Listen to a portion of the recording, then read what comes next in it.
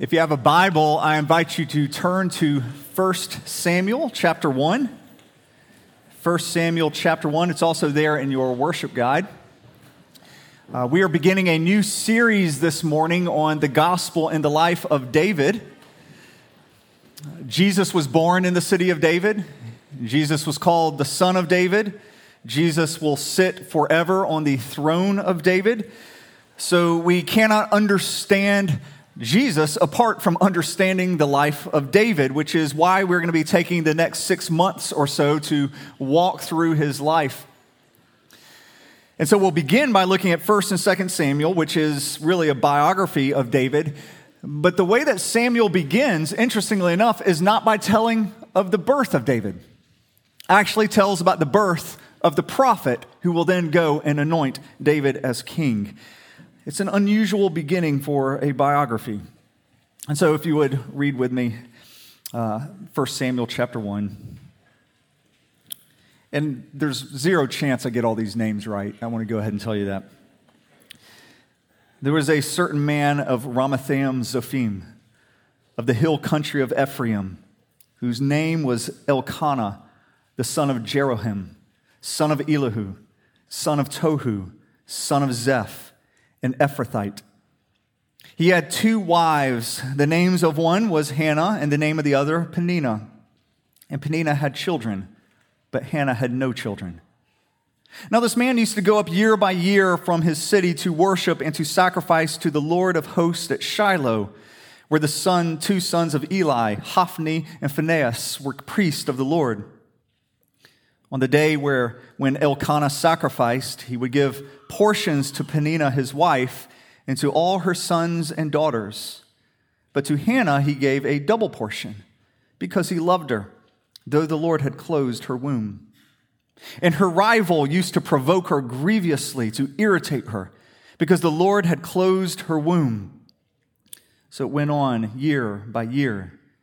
As often as she went up to the house of the Lord, she used to provoke her.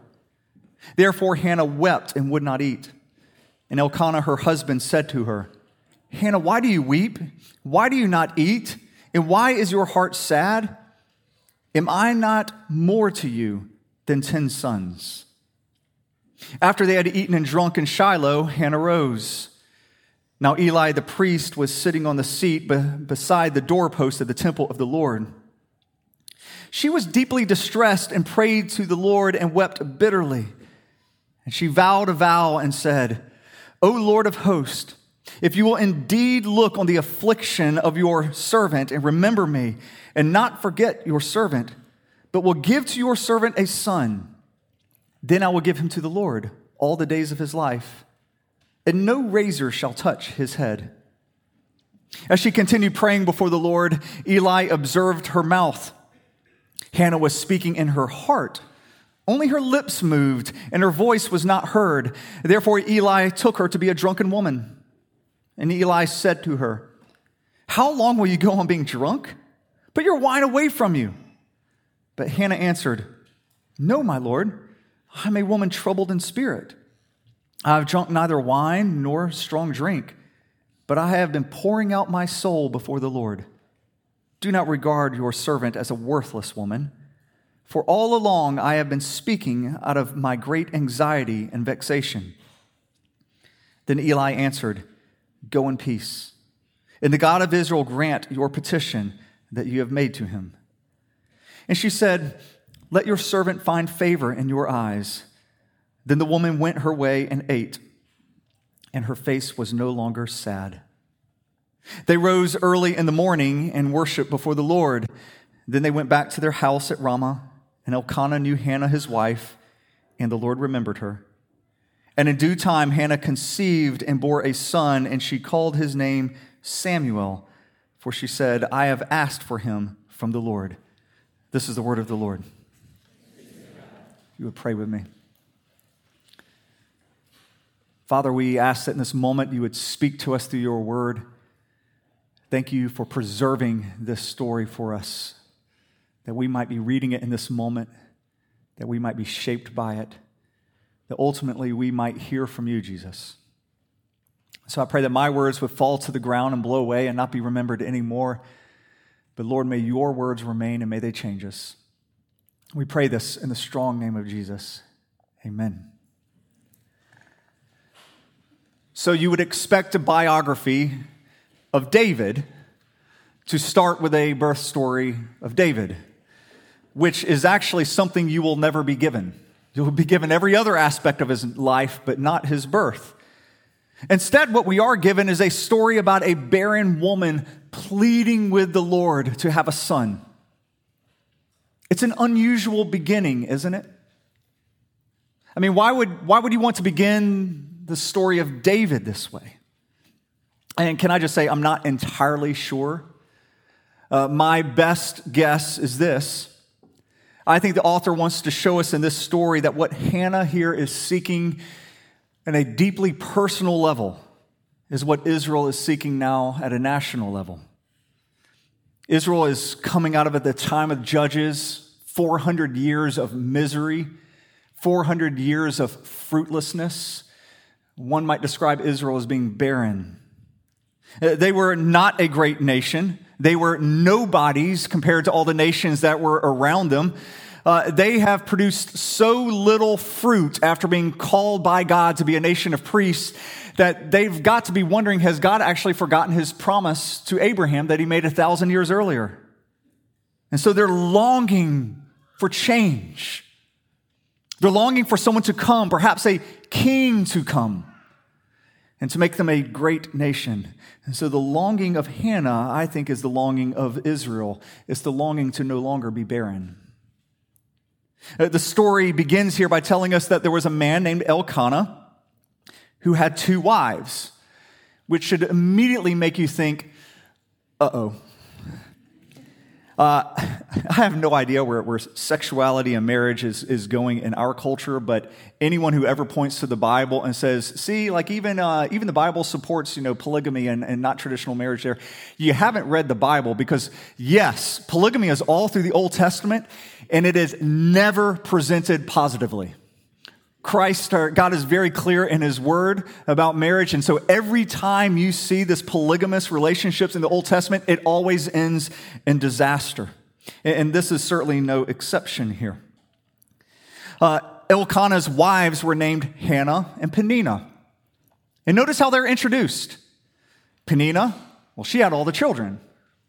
Hannah did not have children. Hannah was barren. And she'd apparently been barren for a while. And infertility is painful in our culture. But back in this culture at this time, infertility was absolutely devastating. Robert Alter, who is a Jewish and Hebrew scholar out at Berkeley, you're going to hear me reference him a number of times in the coming months. He says that in this culture, a woman had only one great avenue to living a fulfilled life. And that was through bearing sons. This woman's purpose in life at this time was to bear sons, and there was enormous pressure on her to do so. You needed sons to work the fields. You needed sons to take care of you in your old age. There weren't any 401k plans then. You needed sons to go and fight for your tribe and to join the army. Sons were absolutely essential. And so those who produced sons, the women who did this, were the cultural heroes of their day. And the ones who couldn't, well, even the Talmud said that they were as good as dead. They were useless. They were nothing more than a drain on society, and that is exactly how Hannah feels. Drained, dead. This is certainly her infertility, what led Elkanah to get another wife, to find someone who could produce. To make things worse, we read that Peninnah used to provoke Hannah, even described as being her rival. Once again, polygamy, bad idea. And actually, the main way that Hannah was provoked by Peninnah was when they would get in the car and they would go off to family worship. I mean, imagine that as a family heading to worship, and that is when you would begin to irritate one another. Has long, early roots in church history. We read that every year they'd make a pilgrimage to Shiloh. They would go and make sacrifices as a family. And it's here that Peninnah would just kind of needle Hannah. It doesn't take much imagination to kind of picture the events. I'm sure Peninnah was subtle in how she did it. After all, they're going to worship, so she can't be overtly nasty. But you could say things like, Hannah, since you don't have your hands full, would you mind helping me pack the minivan? I'm having a hard time getting all the pack and plays in there. Oh, and when you're done with that, you're such a dear. Could you maybe help me put the cooler in? The doctor said I'm not supposed to lift heavy things in my third trimester. And this cooler seems to be getting heavier every year, doesn't it? You know, next year we're probably just going to have to buy one of those Sprinter vans in order to accommodate the family, or maybe we could just start taking 2 cars. You can picture it, just the needling. And those comments begin to put Hannah in a tailspin. The word irritate there, it's actually a soft translation because the word means to thunder or to roar. Every other time that word is used in the Hebrew Bible, it is used to describe a physical storm. Hannah's soul is raging. Her soul's in storming, it's in turmoil. And like a hurricane, it begins spiraling out of control, spiraling down into a deep, deep depression. She's described now as weeping all of the time. She loses her appetite. She won't eat. Her husband is at a loss as to what to do. I'm sure they went to go see counselors. I'm sure they went to see all sorts of different types of doctors. He doesn't know what to do, and so he does what a lot of people do. He just starts stuffing her depression with food. He literally is like, here, have a double portion of mashed potatoes. He is at a loss as to what to do as a husband. And wouldn't you have loved to just see Hannah's face when he's like, why are you sad? And she's like, why am I sad? And as he's throwing mashed potatoes on her plate, seeing Peninnah's smirk. Can any of you relate to Hannah?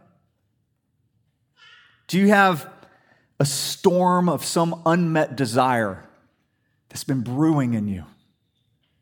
And maybe you wouldn't describe it, as a hurricane right now or even a storm, but certainly the winds of that unmet desire have started picking up speed. Any of you have any Peninnahs in your life? Those regular, irritating reminders of how you don't measure up, of how much better someone else's life is compared to yours. All of us have those.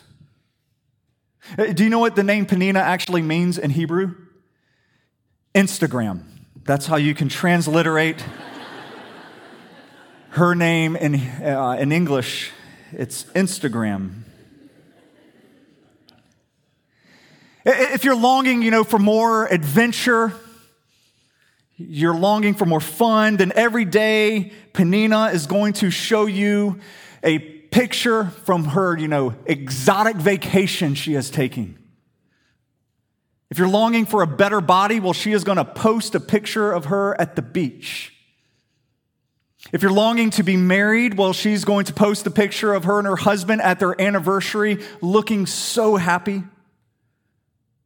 If you're longing to be pregnant, she's going to be posting those Easter pics where the whole family is dressed up looking perfect.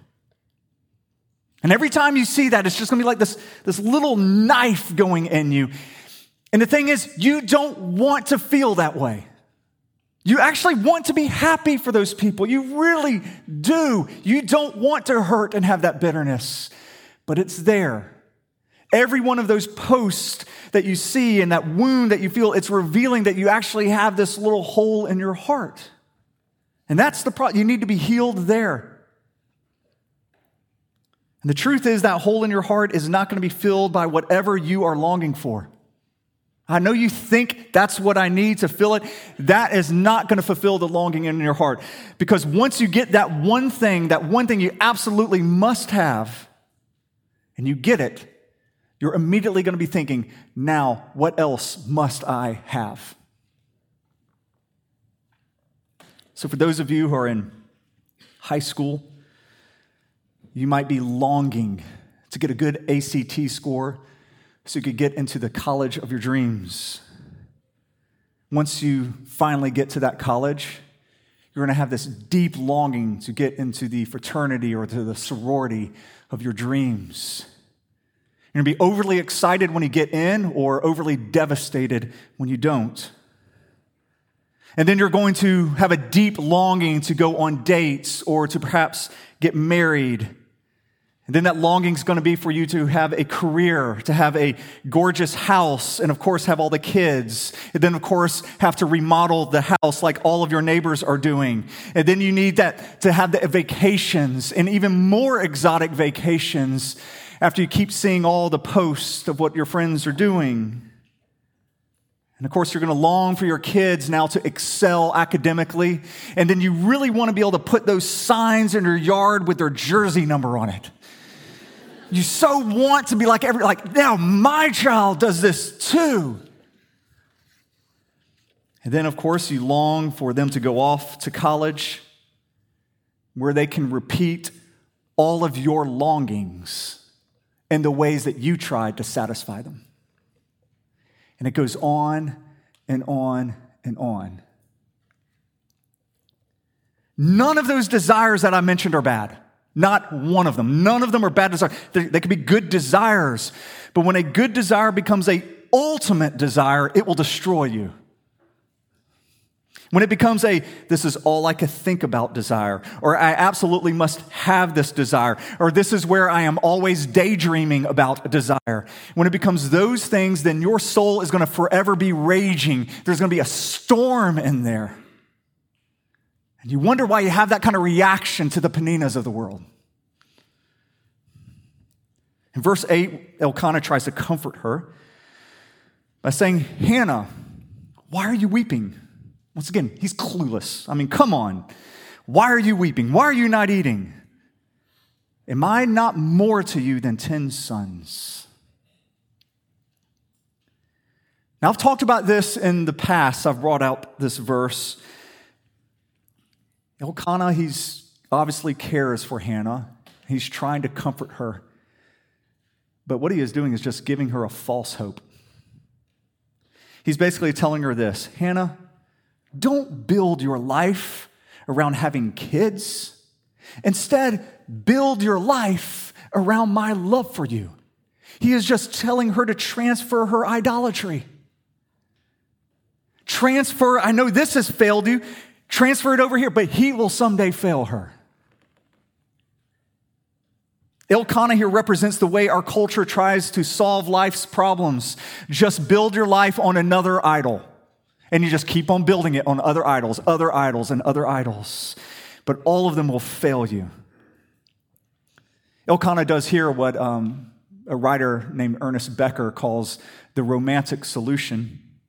I've referred to Ernest Becker over the years. He's an atheist scholar, was an atheist scholar, who wrote a phenomenal book called The Denial of Death. I'm waiting for at least 5 of you to read it so we could discuss it.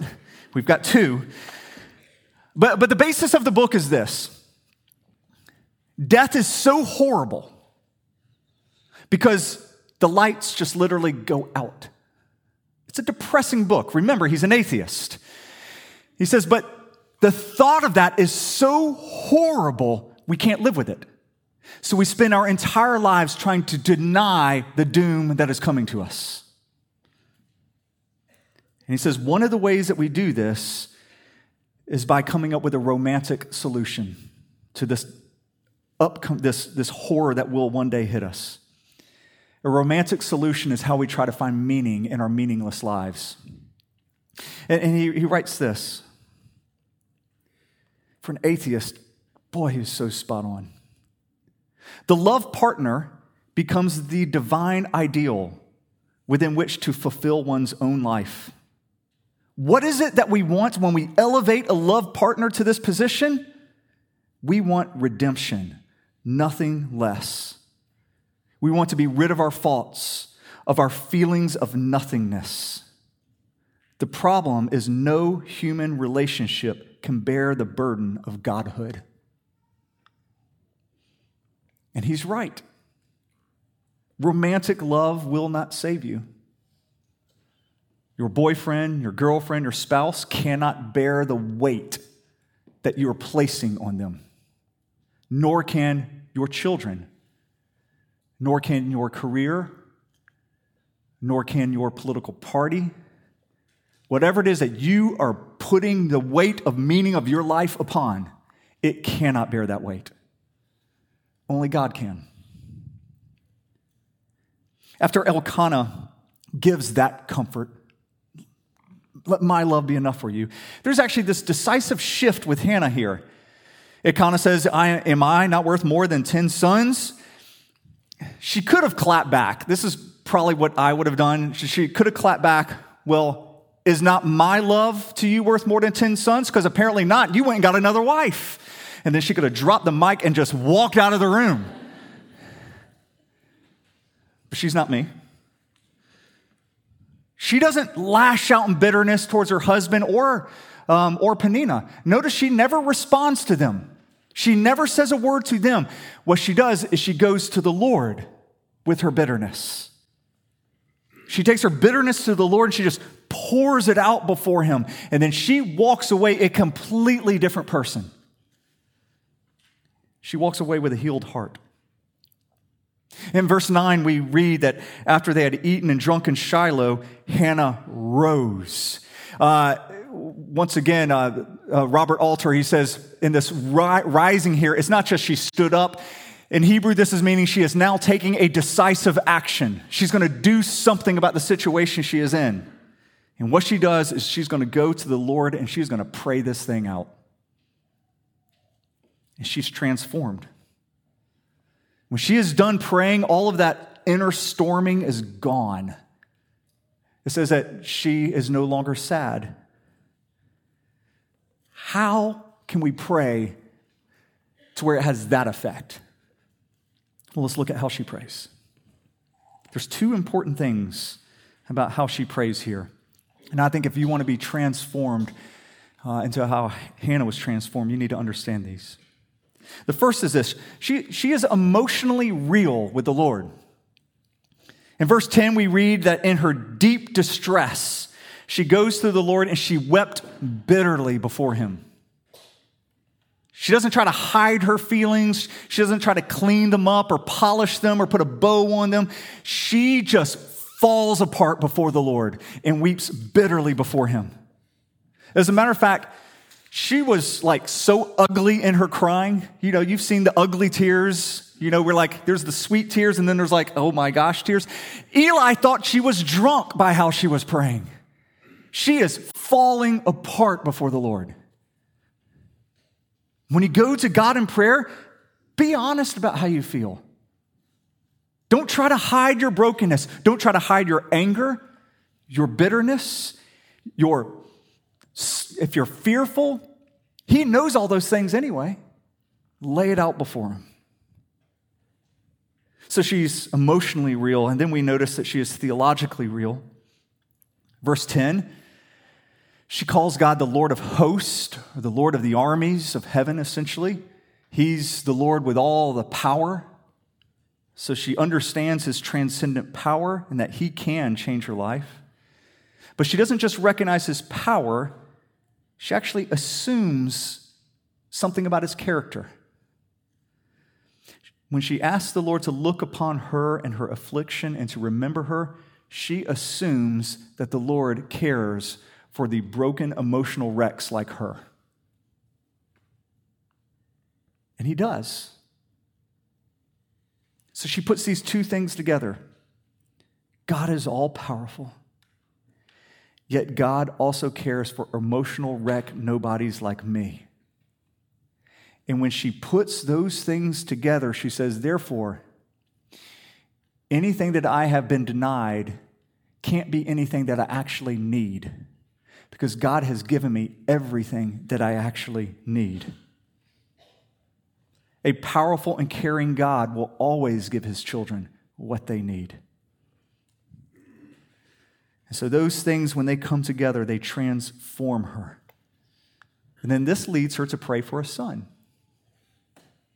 But the way she prays for a son now and the reasons she wants a son now is completely different than the reasons she wanted a son earlier. Notice in verse 11, she prays, "If you will give to your servant a son, then I will give him to the Lord all the days of his life, and no razor shall touch his head." Now, first, this seems like she's bargaining with God. You give me something, I give you a little something. Really, you give me what I really, really want, and then I'll vaguely, give you something back. How many of you have ever tried to bargain with God and prayed that way? I have. I remember the first time I ever did that. I'm sure I did it many times, but my most vivid memory was I was young, we're taking the family vacation, 3 weeks in a car driving all the way around the U.S. with 3 kids in the back seat of a car. This is no minivan. And we were actually going through Vegas, and we stopped at Vegas, and I think we went to the Circus Casino there, and I remember they had a go-kart on display, and you could put your name in for a raffle to get the go-kart. It's like the first time I really remember praying. And so, I filled out my info, and I put it in, and I said, "Lord, if you will give me this go-kart, I will use it for your glory." And I don't even know what that meant, but I will use it somehow. I will use it for your glory. But really, I just want the go-kart. And I'll vaguely say I'm going to use it for your glory. And for some reason, God in his infinite wisdom decided not to give me that go-kart and denied himself all the glory that could have come from it.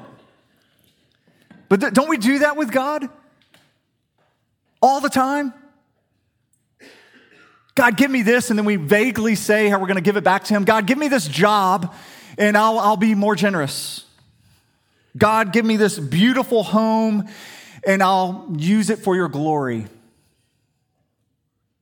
God, get me into this country club, or get me into this fraternity or sorority or whatever it is, and I'll be sure to witness for you. We vaguely give these promises to God if you will give us what we really want. That's not what's happening here. When she says, "and no razor shall touch his head," she is putting money where her mouth is. When she says, "I will give him to you all his days," she is literally going to give her son away. You see, in Numbers chapter 6, we read that if you were not a Levite, but you wanted to become a priest, you could do it by taking a Nazirite vow. And to take the Nazirite vow, you would vow to never cut your hair. And if you made that vow, you would then go off to live among the priests, and you could become a priest. And so when Hannah prays this, she is saying that she will physically give her child away to live among the priests, which means that all the previous reasons she wanted a child no longer apply to her. Because she will not be able to sit down and read books to her child and feel his affection. She's not going to be able, to walk her child down to the park and let everybody see her with her son. She's not going to be able to put the signs in her yard with his jersey number or to take the pictures of prom. Her son's not going to grow up and be able to provide for her in her old age. She's not going to receive any of those benefits. And those were the reasons why she wanted a child earlier. But now she's saying, God, before I wanted a child for me, but now I want a child for you. I want a child for your service. Her entire heart's motivation has changed here. God has met all the previous needs that she had in wanting a child. You can actually see this also by the way that she responds after she prays. We do not read that she prays and then gets pregnant and then walks away no longer sad. She prays. She is no longer sad. And then she gets pregnant. Her peace and her joy come way before her pregnancy. She is transformed after her time of prayer. For those of you whose souls are in turmoil Wouldn't you love to have such peace? A peace no matter what life throws your way, a peace even when you feel barren. The Lord freely gives us this. I know that some of you might feel that God has forgotten you.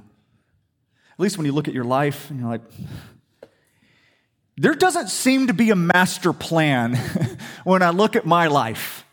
It just seems to be pretty chaotic and it doesn't really seem to be going anywhere. And so, like, if there is God, He's forgotten about me. But God has not forgotten about you.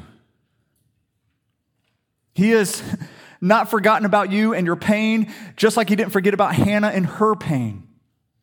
God was actually wanting Hannah to remember Him, not the other way around. He had no need to be reminded to remember her. He brought this pain in her life so that she might remember Him and to seek Him for healing. The prophet Isaiah, he would tell later this. He says in Isaiah 49, "Can a woman forget her nursing child?" Couldn't even imagine that. Could she forget and have no compassion on the son of her womb? Can't even imagine that. But he goes on to say, even these may forget, but I will never forget you. Behold, I have engraved you on the palms of my hands. You are continually before me. God tells us He has literally engraved us on the palms of His hand, which He did in His Son, Jesus. Ultimately, you find that this is where Hannah's hope goes. In chapter 2, she breaks out into song, and you can just feel the joy in her song. And she actually ends, it's there in your worship guide as the Song of Hannah. Look how she ends this song. Verse 10, that second part of it, the Lord will judge the ends of the earth. He will give strength to His king. He will exalt the horn of His anointed. Now, what is crazy about this is, remember, there are no kings yet. This is a prophetic moment that Hannah has. And what she is realizing is, in order for there to be true joy and true lifting up and true peace, God's going to have to send a king. And that word, He will exalt the horn or the strength of His anointed. The word anointed is the word Messiah. The Messiah will come and do this. And we see ultimately where her hope and her joy lies. She was looking forward. We get to look backwards. And we get to see Jesus when He was exalted on the cross. We get to see Jesus when we were literally engraved on His hands. We will never be forsaken because Jesus was actually forsaken for us. Jesus went to the depths of hell so that we will only know the bliss and the joys of heaven forever. And it's to Him that we turn. And that's what brings us here to this table. Like I mentioned before, God will not forget us, but He knows that we are a forgetful people. And so He actually gave us a tangible way of remembering Him. On the night that Jesus was betrayed, He took bread and He broke it. And He said, "This is my body given for you." And He took the cup and He said, "This wine is my blood for the forgiveness of sins." And as often as we take these things, we remember Him. That's what we're going to do this morning, is remember Him. We're going to take communion this way. We're going to have 4 stations up here. If you would come forward using these center aisles and just break off a piece of bread and dip it in the wine, and it's non-alcoholic wine. As you do so, you'll hear the words, "This is the body of Christ given for you. This is His blood shed for you." And then after you take, you're free to stay up here and pray if you want to. Perhaps, like Hannah, there needs to be a decisive action on your part, and you need to go to the Lord and bear out your soul. You're welcome to stay up here and pray, or you can return to your seat using these outer aisles. And we're going to begin with the balcony and with those who are in the overflow rooms, if y'all would come first. But first, let me pray for us. Father, we thank you for remembering. We have never been out of your mind. You say, how could you ever forget us? You've engraved us on your hands. But Lord, forgive us for forgetting you. So I pray that in this moment we would remember. We would remember your power, and we would remember how much you love and care for us, and how we see those things beautifully demonstrated in the life and the death and resurrection of Jesus. So come commune with us in this moment. And we pray this in your name. Amen.